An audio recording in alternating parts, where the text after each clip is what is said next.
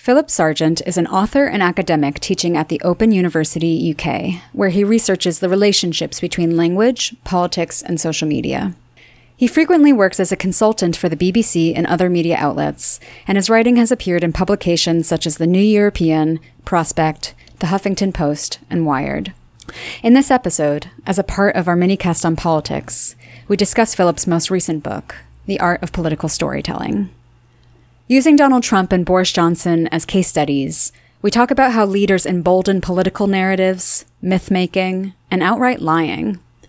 We also discuss the role that people play in perpetuating those stories, be it through mainstream news or conspiracy theories on social media. Throughout our conversation, Philip offers a compelling way of understanding today's hyper-partisan post-truth politics. Take a listen.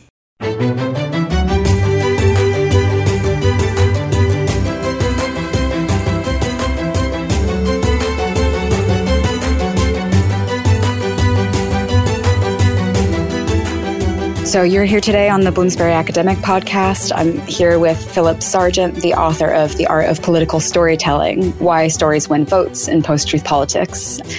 Philip, thanks for being on the show. Really looking forward to discussing the ways that people shape narratives and their motivations for doing so. And especially right now, it's obviously so relevant building up to the US election in November. Thank you for being on the show.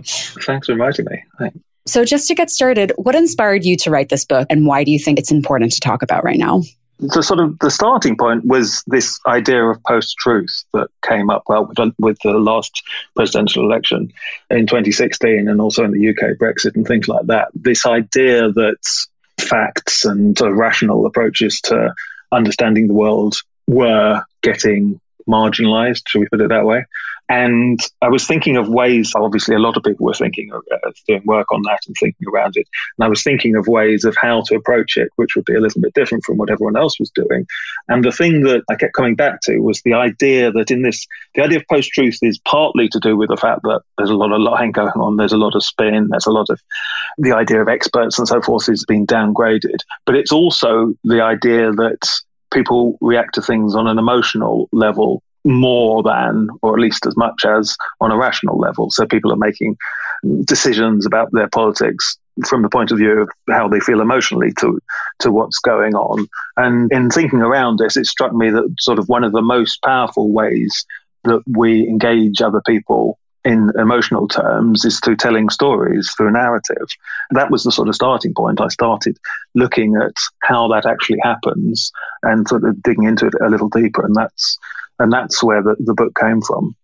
So, I mean, storytelling in general is obviously so powerful and has been something that we've practiced since the dawn of time. But with political storytelling specifically, when I'm thinking about my own life, I can think about these stories that I've been told from a very small age. It could be something as benign as a president chopping down a cherry tree and having to tell his father because he could not tell a lie. Or it could be something as insidious as claiming you're a self-made man with billions of dollars when in fact you're hemorrhaging in debt and pay less in taxes than people who work in the service industry. You know, like what makes a political storyteller or what makes a political story powerful and resonate with people in particular? And why do truth and facts seem to sway people less than a good story? Well, I think the thing about a story is that it personalizes ideas and values and makes those ideas relatable to people. And as I say, the other thing is that it often has an emotional content. It can make us feel what it's like to experience, not actually to experience it ourselves, but to experience it through our understanding of how our own experiences projecting onto others, how these issues that politicians are talking would actually resonate with us. So storytelling works very well as a persuasive way of putting forward a message, and particularly, as I say, relating it, personalizing it and making it relatable to voters, to the electorate, and doing so in a way that sort of pulls on their emotions. And it also relates often to, as you say, these sort of bigger myths we have, which often have something to do with the founding myth of what we are as a nation or what we are as a community. So a lot of good political storytelling sort of amplifies or plays off this original myths that we have of being British or being American. Notions such as the American dream, which is a particular story about how everyone has the chance to make it big through their own individuality and hard work, That's sort of a founding idea of what it means to be American in simplified terms.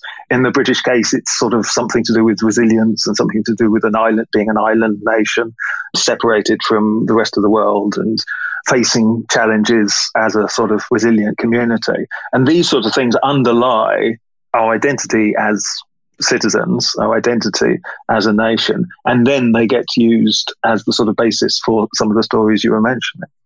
Can you expound upon an example in your book that reflects this sort of like myth making that happens on a nationwide level? Yeah, so as you were saying, without mentioning his name, but the Trump example of someone who's obviously already very much part of the establishment in many ways, very rich, successful in his own particular way, but puts himself forward as an outsider from sort of a maverick, an outside from the political establishment who can come in and change things, who gives up his comfortable life as it was because he feels a duty to make America great again, for want of a better phrase. And so that's a very sort of straightforward, dramatic narrative that we see elsewhere in films and so forth, of a single person giving up his comfortable existence because he notices a threat to the society at large, going up against the odds of an establishment which is, an evil, self-interested institutional establishment, and against the odds making a difference. That's a story that Trump has used himself, sort of personified himself, enacted in many ways, but at heart, and it's obviously, as soon as you start looking at any of it, you can see how spurious it is, as you say, managing to play the system so you're paying less tax than a cleaner or something. But at the same time, the story he molds for himself is built on this, it's an archetype almost, which, as I say, also relates to the idea of the American dream, because anyone, okay, in his case, he started with several £1 million and made it bigger. But in theory, he's putting forward the idea that, if you work hard, believe in yourself and so forth, and you have within this notion of society, you have these unlimited opportunities. Now, as I say, as soon as you actually look at the details of that, it sort of falls apart.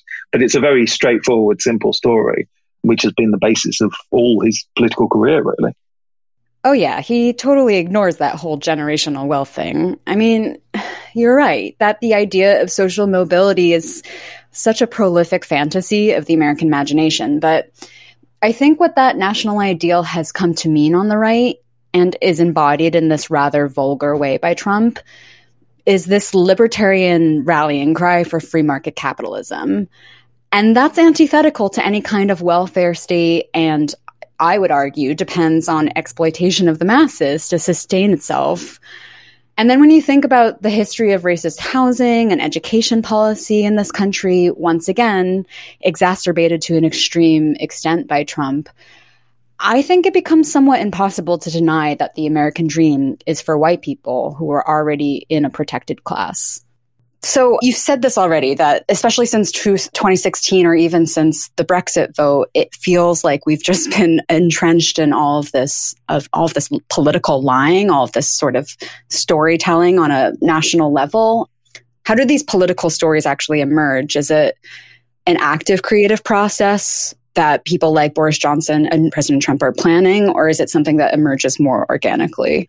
I think it's a mixture of both. I mean, obviously, all political parties, political organizations have a huge PR or a huge communications network that they use to put out their message. But as I say, with someone like Trump, and to an extent with the Brexit vote, I think there is an instinctual aspect to it. In the case of Trump, I mean, of course, he's been, I don't know the best way to put it, he's been a showman all his life in different contexts, and obviously having the background in reality TV. Reality TV, despite the name, is very much something which manipulates a very simple narrative per each episode, which tells exactly these sort of stories we're talking about. And so it's popular because it's supposedly real people overcoming challenges, and it's emotionally engaging for that reason. So I'm sure Trump has picked up on that to his experience of doing that, and then sort of relating that to then what the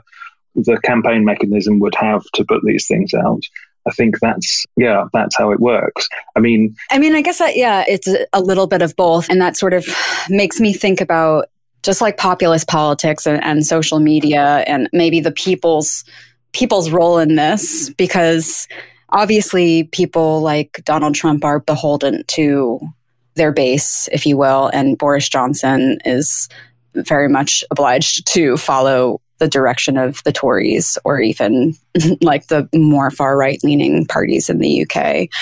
How do the stories that people and leaders tell inform and perpetuate one another? Is there a relationship between, is there some kind of role that Trump's following has in perpetuating or even shaping the myth-making to you? Yes, I imagine so. The thing with any act of storytelling is it's not just the story itself, but it's how it gets told. And this is one of the reasons why we're in this sort of situation at the moment with this post-truth environment, because it's so easy now for messages to be circulated around the world via social media and so forth. And so everyone is sort of doing the storytelling themselves. It's not just Trump putting out a couple of adverts, as it might have been under Lyndon Johnson or someone like that. It's a much more participatory process. And so groups pick up on aspects of these ideas and then rework them themselves, retell them themselves, be it through memes, be it through little videos, whatever it is. And then obviously that gets picked up by the Trump campaign, so he'll retweet them. His comms director will retweet them. So the telling of the story is much broader now than it would have been in the past, especially in the context like America, in the context like the UK to an extent as well, but in somewhere like American politics, where the campaign lasts for God knows how long, 18 months forever? Or something like that. Exactly. Well, it's ongoing. It's ongoing from, halfway through, if not before, but halfway through the sort of the 4-year term, isn't it? And then also the amount of money that gets pushed into it. I mean, it's in the billions, I believe, these days. And so you've got that constant churning of ideas and of narratives.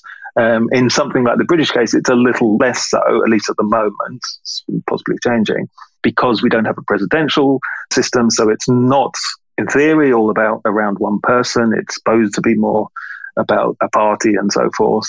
In an election, the actual period of campaigning is much shorter in theory, although it obviously sort of spills over, and there's much less money, but supposedly plowed into these things.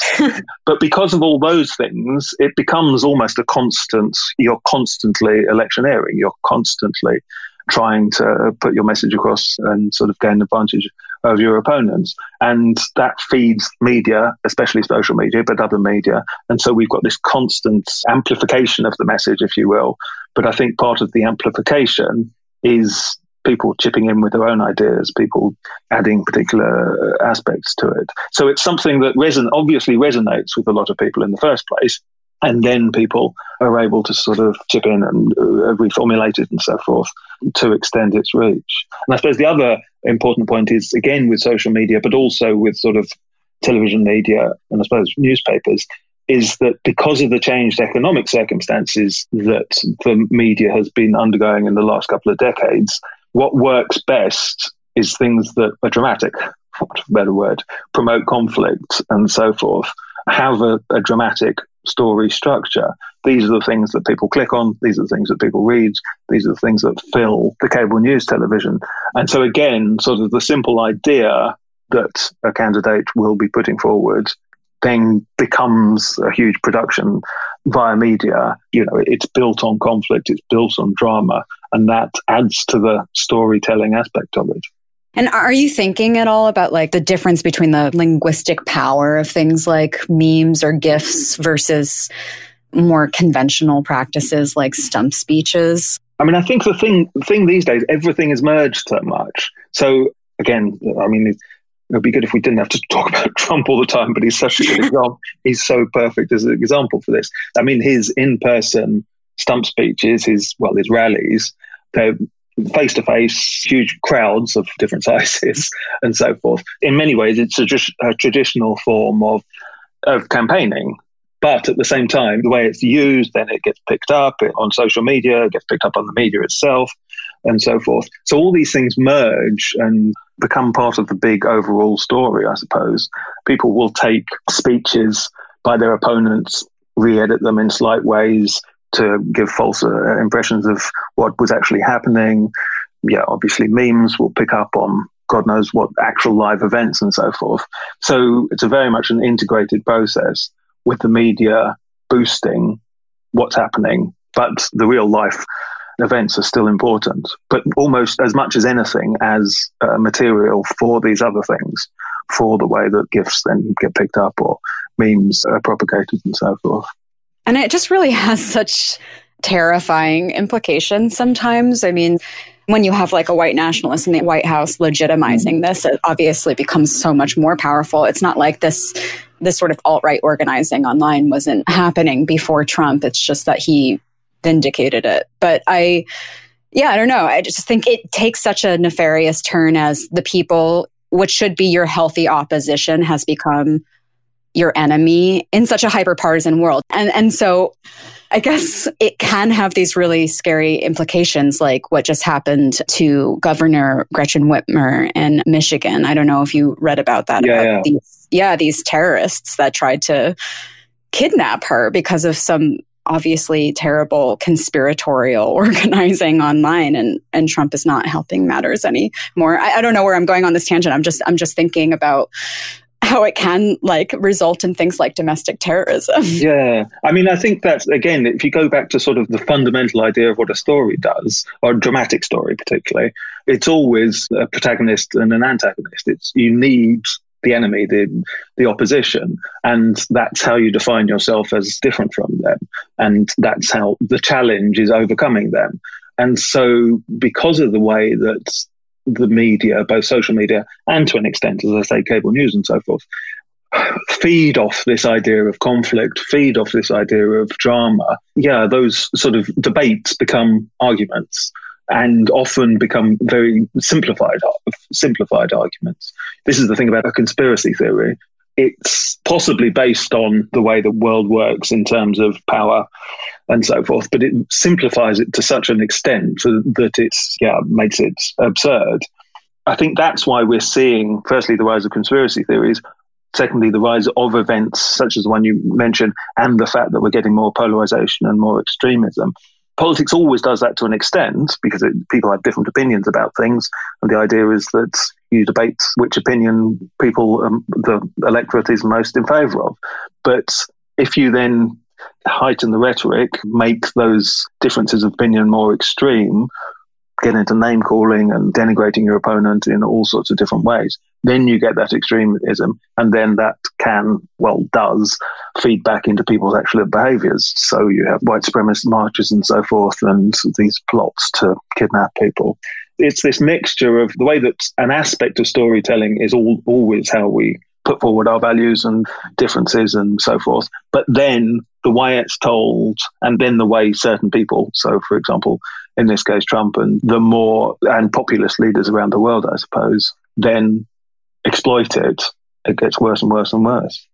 And do you think the why in this case is getting worse? Do you think that people like Trump and Bolsonaro and all these other far-right leaders are just doubling down on the same story that they've been telling for many years, or has it evolved in different ways to you? I think that the interesting thing is that it hasn't. You would have thought, I mean, as I say, one of the sort of basic stories of the populists that Trump used, Bolsonaro used, Johnson over here used to an extent, certainly the Leave campaign used, was this idea of a corrupt institutional mainstream and someone coming from the outside to change that. So in this country, it's Westminster. In the States, it's Washington. There's the swamp of Washington and so forth. And so logically, it would seem that once someone gets into power, then they can't still use that story because they are now the establishment. But as we've seen with Trump, Bolsonaro to an extent, they still manage to play that role despite the fact that actually they are the ones responsible and do have the most power in these situations. So Trump will be complaining about things like the deep state. Still somehow, I mean, the COVID crisis is an interesting one because he's playing off his own government in many ways. He's sort of, once he's responsible for what decisions the government makes in terms of how these guidelines and restrictions should come in, but at the same time, he's trying to put himself as someone who will break the rules, as a maverick, as an outsider, as someone who's defending abstract ideas of liberty and freedom. He's portraying himself as a rule breaker, as someone who still feels that the establishment is controlling us, is playing too much of a role in people's lives. But at the same time, he is the establishment. So it's a strange sort of sleight of hand. But yes, very much it's a matter of doubling down. The story hasn't changed from that perspective at all. And you're speaking of the deep state. I mean, it just takes on such absurd levels at this point that, after the vice presidential debate, for instance, I don't know if you were following it, but the highlight of that evening was that there was a fly on Mike Pence's head. Yeah. And it was really the only thing that people were talking about. And I noticed that Senator Rand Paul suggested that the deep state had planted a bug on Pence's head to spy on him. Yes. You think it's satire, but unfortunately it's not. It's incredible, It is just incredible. I mean, I feel like I've been living in some kind of like waking nightmare Onion article for 4 years, but whatever. But anyway, something you brought up, the COVID crisis. So, I mean, speaking of that, these masters of storytelling are coming up against, I think, the biggest challenge in both of their political careers for many ways. I mean, do you think that the public health crisis is exposing the limits of their power in shaping the political narrative? Or is it, are they pivoting by telling a different story? Do you think that COVID has posed more of a challenge to Boris Johnson and Trump? Yeah, absolutely. Just very briefly to go back to the deep state idea. I mean, one of the fascinating things I think about the way that Trump throughout his presidency has positioned himself, he's still complaining about Hillary Clinton, still complaining about the Democrats, still complaining about Obama, despite the fact that's done and dusted. So somehow the enemy is still someone who doesn't have any of the power. I mean, it's fascinating. But yes, in terms of the COVID crisis, I mean, I think that's absolutely right, because in a sense, what you've got is, as I say, so political storytelling, it's just a form of rhetoric, it's a form of persuasive language use, persuasive expression. And so it doesn't necessarily mean that it's out of touch with reality. It doesn't, you can simplify things or you can fabricate things, but at the same time, you can still tell a convincing story which relates to reality. But I think the thing which is notable with Trump and Johnson and lots of the populist leaders is that the story gets ahead of them. It goes off into the realms of fantasy. And with something like COVID, or an actual crisis where people are getting sick and dying, that's reality, which it's difficult to spin that beyond a certain point because that's actually what's happening. People are seeing it all around. And so I think it's interesting that Johnson, at the beginning at least, the sort of stories that were being used to persuade people in the UK to comply with the regulations and so forth, picked up on this idea we were talking about before about an island nation coming together. There was a lot of rhetoric, or at least references to things like the Blitz spirit, the idea that at the beginning of World War II, the UK was fighting by itself and managed to get through that because we all pulled together. And so that was a story that was used quite successfully up to a point at the beginning of the lockdown and the COVID crisis. But then, because of a number of things that the government themselves did, where their policies and their own behaviour differed from what the story they were telling, that sort of unravelled. And now it's a whole big mess, for want of a better word. So that's the UK case. The US case, as I say, I think partly because of this idea of individual liberty, individuality, and so forth, the idea of a collective response is slightly mismatched with some of the sort of basic underpinnings of a national story, and certainly is in contrast or in conflict with the sort of the values, the narrative values that Trump has been pushing forward. And so he hasn't been able to pivot, or he hasn't even attempted to pivot to something else. He's still pushed this same idea that he won't be wearing a mask because he's an individual and so forth, whereas, only Joe Biden wears a mask because he's a socialist or whatever it is. Less of a man. Yeah. Yes, exactly. There's something to do with virility, there's something to do with all these things. And so I think he's found it very difficult to shift from his underlying sort of story. And as we're seeing, it's coming up into conflict with actual reality, the actual way things are. And it's very difficult thus to spin that beyond a certain point. Yeah, I mean, it's coming into conflict with stories we tell about self-reliance in the US, but also how we understand masculinity, because somehow wearing a mask implies a lack of strength here.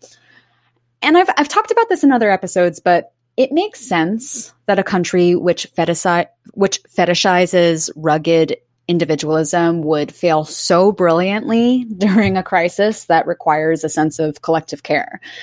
Because what that value system actually translates to is decades of American austerity, be it, a chronically underfunded public health system or privatized healthcare that is beyond the reach of so many working Americans, or it's the gaping hole in protections that forced millions of essential workers to choose between exposing themselves to the virus or paying rent. I could go on, but it's precisely this story about American selfhood that ultimately failed us. And on a more personal scale, I think something like somewhat negligible actions like mask wearing somehow have become a story about infringing on someone's inalienable rights. Somehow it's devolved into like an anti-mask wearing movement here, and I think as well in the UK, but maybe less so with assault rifles. But, I just, no, but truly, I think it has become this whole war about infringing on people's individual rights. Yes, people talking about it in terms of free speech and so forth, and it sort of snowballed into a much bigger ideological battle, which is odd. And as I say, so at the beginning of the UK lockdown, there was a huge collective supportive gestures for the National Health Service as, part of our modern identity as a nation. And of course, that just can't work in the US at the moment because it's related to so many other more complicated notions about socialism and so forth. I know. I find it even heartening that, I know it's total BS, but even like the Tories will say that they love the NHS, even though we know if you actually investigate that, they're trying to privatize. Exactly. But yes, it's still I don't know, you probably get a better sense of this than me from living in New York, but there was a sense I got from when New York was the hotspot. There is a sense of New York as a community, again, which has this resilience, has this particular identity of, a particular identity which is to do with itself as a community. It's not quite the same as what was going on in the UK, but possibly that was a little different from the individualistic notions that someone like Trump was pushing.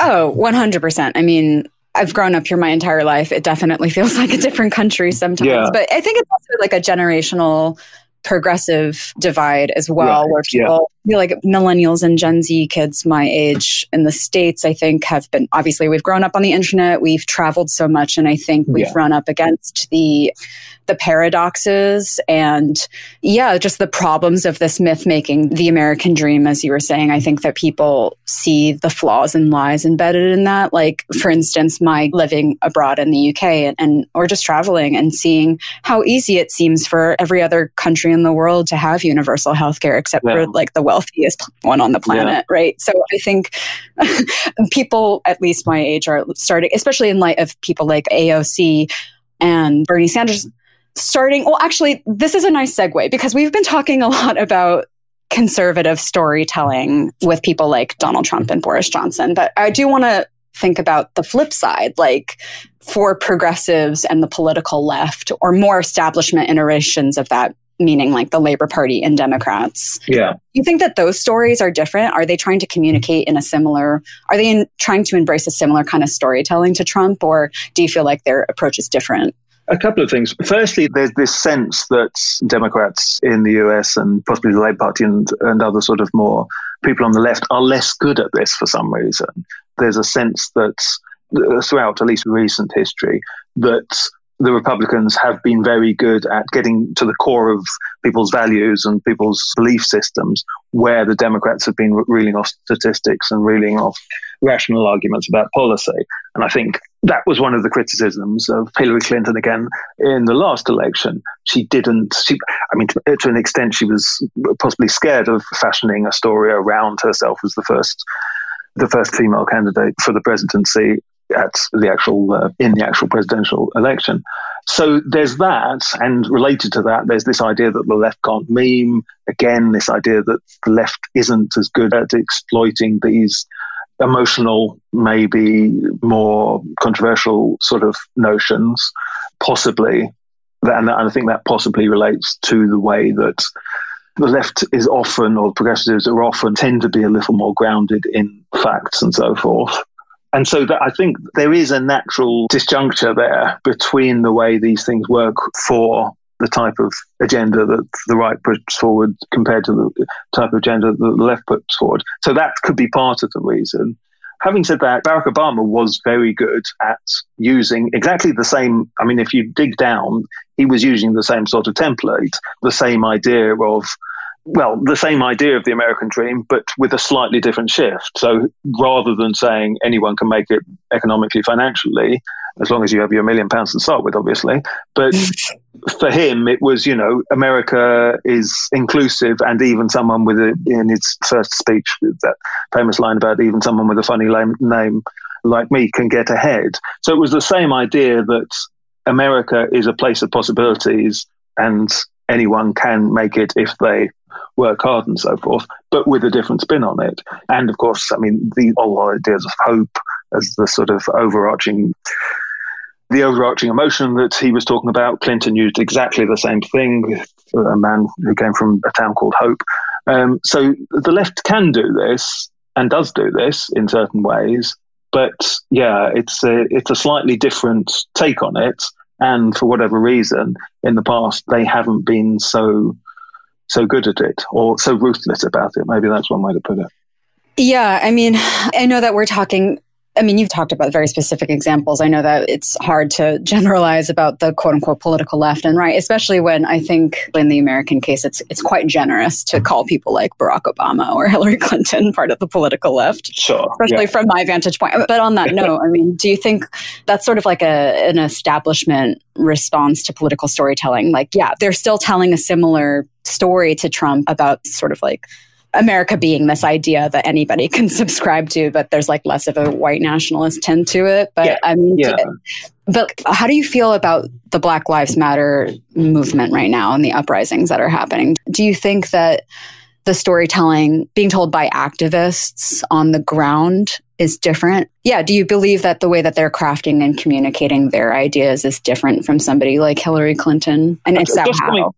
Just before we're talking about Black Lives Matter, I mean, I think if you take someone like Bernie Sanders or AOC, they, in many ways, have certainly the way they've constructed their own political persona is very similar in a way to Trump, although you have to dig down to some sort of layers underneath, obviously. But AOC's, I mean, again, she's that story of someone who, I think she said that in her campaign video back in 2018, that she never thought politics was for her, working in a restaurant, working in bars and things. It seemed, a different world. And yet at the same time, against the odds, she decided to try and make a difference and try and enter politics, and it's since been successful. So that sort of same idea is still there in people like that. Bernie Sanders has a populist aspect to him. Again, he's a maverick in the way that he's an independent rather than an establishment Democrat, coming in, changing things and so forth. So to an extent, that can work as well. I mean, I suppose the point there is that that's more to do with their persona than their actual message up to the point. Oh, but totally. I mean, sorry to interrupt, but I agree with you. I think that AOC possesses this kind of rhetorical dynamism that people have been craving on the left. I mean, her social media presence feels like a 21st century version of FDR's fireside chats. There's this intimacy there. There's a righteous anger. And I think she's so refreshing for a few reasons. One, that Democrats often seem to be playing this high-minded political game where collegial, bipartisan politics somehow still exist. And she's often the one to vocalize what we're all thinking, which is that, we're flirting with authoritarianism and that moneyed interests are preventing us from actually keeping it at bay. And two, she just also knows how to do the internet. Like every time a Republican has tried to publicly shame her, she's just dragged them on Twitter and forced them to walk away with their tail between their legs. I just think that if the left wants to start winning, they should probably use her playbook. a little. Yeah. And I mean, to be honest, Bernie Sanders, despite being a slightly older generation, he managed to do something very similar. Maybe not personally in the same way, I don't think he probably has an Instagram account, or at least doesn't use it in the same way that she does herself. But again, making a sort of being very prevalent, using his distinctive persona to attract attention and so forth, and then telling this story of overcoming the corrupt establishment, but doing it in a completely different way from Trump's and so forth. So I think that possibility is there, and it's interesting to see why it hasn't worked so well for some people on the left, or historically over time it's worked better for people on the right than on the left. But as I say, I mean, that idea, for example, that the left can't meme, there's probably an aspect of truth in it, but at the same time, it's not the case. So Black Lives Matter is the phrase, the hashtag, that's a meme in itself, which has been incredibly popular, incredibly successful. Me Too is a meme which has been incredibly successful. So in some ways, yeah, there are a lot of counterexamples. On the note of the Black Lives Matter movement, do you think that they're practicing different rhetorical strategies because obviously it's a grassroots movement? Does it look different to you from people who, even like AOC, who obviously is such a platform for the working people, like she's a voice box for regular people. Yeah. But I mean, on the ground, like, is the story that people are telling different? Are they communicating that story differently than somebody like even Bernie Sanders or Jeremy Corbyn, whatever? Yeah. I mean, I think what's interesting about some of these groups or some of these movements, like Black Lives Matter, like Me Too, climate change is another interesting one, is that they're very dispersed and they don't have figures leading them, or they don't have a persona around which to which reflect their values and so forth to use. And that's often very difficult in terms of telling a story, getting a narrative that works very well in political terms, because individuality, or the idea of the individual, often works as a good example for the sort of values that movements are trying to put forward. And yet they've all been successful to an extent. I mean, it's a very complicated issue, I suppose. Black Lives Matter, I suppose, when it sort of got most purchase, obviously in response to particular incidents. And it was these particular incidents, rather than the broader statistics about police brutality and so forth, it was particular incidents which then had that emotional gut punch that got people around the world to take notice and then feel a huge investment in them. And to an extent, that sort of notion of personalizing things in these contexts through tragic examples, is the way that attention has been brought to these issues. So there's an aspect of it. I think in terms of their overall strategy and so forth, as I say, the fact that it's a dispersed movement makes it more difficult to have, and it makes it easier to criticize by people who are wanting to undermine the things they're doing as being a movement as such with a particular message and so forth. It's quite a broad idea rather than a specific movement. Yeah, I don't know if that makes sense. It's slightly different, but the protests against climate change are an interesting example in this. Like Extinction Rebellion, you mean? Like Extinction Rebellion, yes. The Greta Thunberg thing is, like Extinction Rebellion, because climate change is something that obviously is going to affect the planet. So it's going to affect us all. But at the same time, it's very difficult to get a handle on precisely how that's going to happen, because it's an abstract. I mean, it's happening now. We see disasters related specifically to it. But at the same time, it's still quite an abstract notion. It's still a future sort of notion. So getting that sort of personal investment in it from the population so that change can happen is much more difficult. It's much more difficult to tell an individual story rather than this sort of more general idea. And I think climate change protests have always suffered a little bit from that. Greta Thunberg's an interesting case because she then becomes the face of it. She becomes the symbol of the fact that it's a generational thing, the fact that the politicians in power now who are letting down future generations and things. So that becomes a story that she can personify. But I think otherwise, it traditionally been quite difficult to tell a story, despite the fact that it's to do with life and death and the survival of the planet as a whole. I think it's quite difficult to get a story that cuts through to people's everyday lives as they're doing whatever they're doing around dealing with all the other stresses of life, I suppose. Yeah, I mean, what I find so fascinating rhetorically about Greta Thunberg is that she's using shame and morality in these really interesting ways. Like for Greta, it's not like she has the solutions to combat the climate crisis. I think what she's doing is imploring adults to stop abdicating their moral responsibilities to future generations. And with the Black Lives Matter movement, you know, it's forcing a reckoning over the lies told about American equality by highlighting the oppressiveness of our institutions, you know, everything from unchecked police brutality or to the ways that the carceral state is a form of racialized social control that reiterates the Jim Crow era, to, you know, sort of paraphrase Michelle Alexander. But anyway, we really only have time for one more question, but thinking about the future, something that we've been talking a lot about throughout this conversation is that leaders like Trump and Johnson are obfuscating the boundary between truth and lies as such a sort of integral element to their political storytelling. How do we, meaning the people, the media, etc., begin to reclaim that narrative and stop being so inundated with lying? Yeah. I think it's very much to do with the media environment we have and the economics of that and the way it works, because the relationship between the media, both in the UK government and the US president and the Republicans, is a bizarre sort of love-hate one. They both depend on each other, absolutely, and yet at the same time they're in conflict. But it's the fact that the way that media works, both social media and traditional media, cable TV and so forth, thrives off this notion of conflict, thrives off this notion of it needs to attract as much attention as much as possible. You know, that's the economic model it's based on. And because of that, it becomes easier to sort of game it in many ways by making sort of outrageous statements, by causing controversy constantly, by saying things which are patently false. And then that becomes a story in itself.